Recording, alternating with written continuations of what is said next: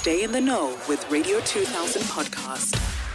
Thandeka, how are you? I'm well, thank you. I'm fine, thank you. Thandeka, I'm looking at the name of your NPO and I'm just like, okay, must I put on my isiZulu hat or must I put on my Chivenda hat? It's spelled VHUTHU culture. How do we pronounce it, Thandeka? It's actually Butu. It's in Chivenda. There we go. Now, what's incredible about your NPO, Sissy, is you've recently partnered up with Uber to help distribute food and supplies to donate to those in need, especially in the devastated areas in the KZN province. Let's get back to the beginning and when you founded Butu. Talk to me about why the need to start this NPO. All right, so I think for me the penny dropped right at the height of COVID during hard lockdown. I think whenever you go on social media, you see a lot of people posting about the difficulties they were facing. And what stood out for me is how people were just not having food. It's a simple necessity. Just to have a meal a day. So around that time, I'd literally just scramble for things in my cupboard. Yeah. Take from my own groceries to give to people. You're sending those 200 rands, those 200 rands every day to other people that you don't even know. Then I just realized that, you know what, in fact, there could be other people who are doing similar things that I'm doing, but we're just so polarized. We're not aware of what is going on. So I started with my contacts, obviously, in my phone book, and I was saying, guys, let's do something like this. Obviously, nothing.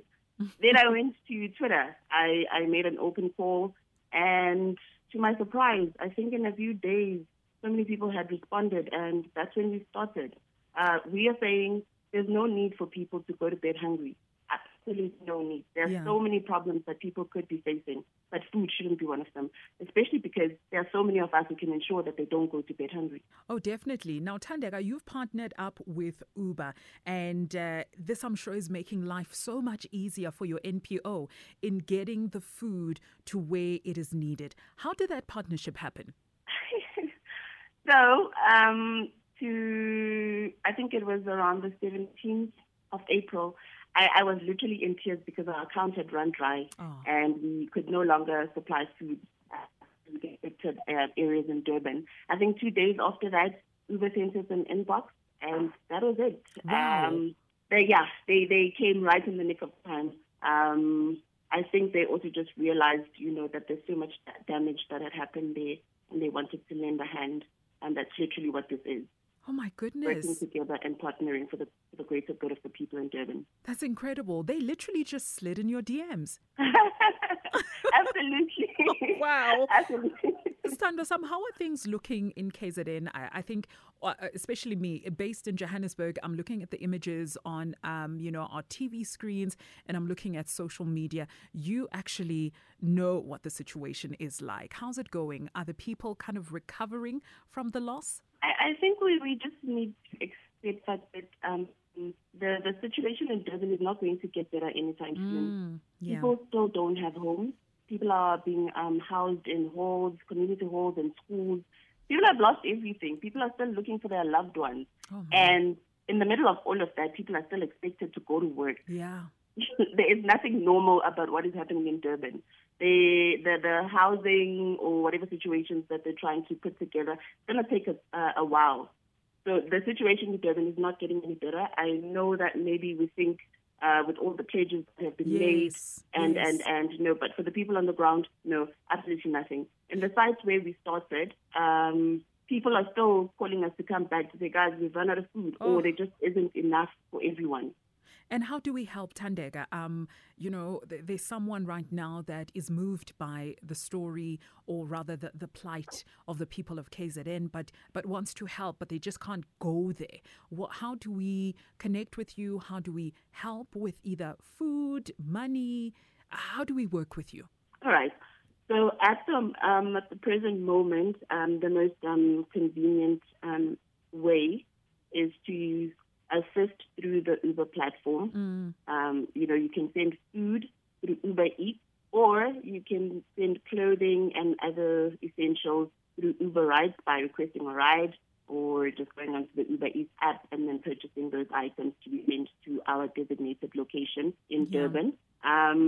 Secondly, we need hands on the ground. We don't have enough people that side. Yeah, definitely. So if people have time and effort, they can contact us to do that. And then the most important one, we need funds. We definitely need funds. This one for me is just the biggest, because everything that we do right, like currently now we are looking for ways to get items that we've collected in Gauteng to KZN. Yeah. And that for us is proving to be a struggle. So even if it's not funds, if you have a courier service, hit us up. We need all the assistance that we can get.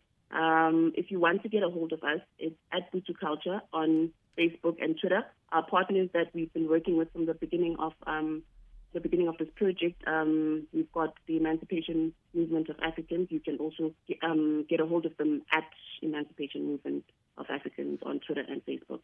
All right, Thandeka, please spell the name of your organization just for those people who want to hit you up on social media and maybe want to slide in your DMs and assist where they can. Spell Butu Culture for us again.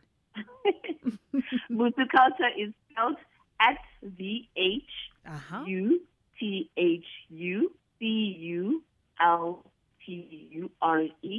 There we Butu go. Culture. And we can find you on all social media platforms. Am I correct? On social media platforms, yes. Fantastic. We are so proud of you and thank you for the work that you do. And I'm hoping that this interview will be life-changing and hopefully you'll be able to help more people with the help of Radio 2000 listeners. Siyabonga sisi. Radio 2000 podcast.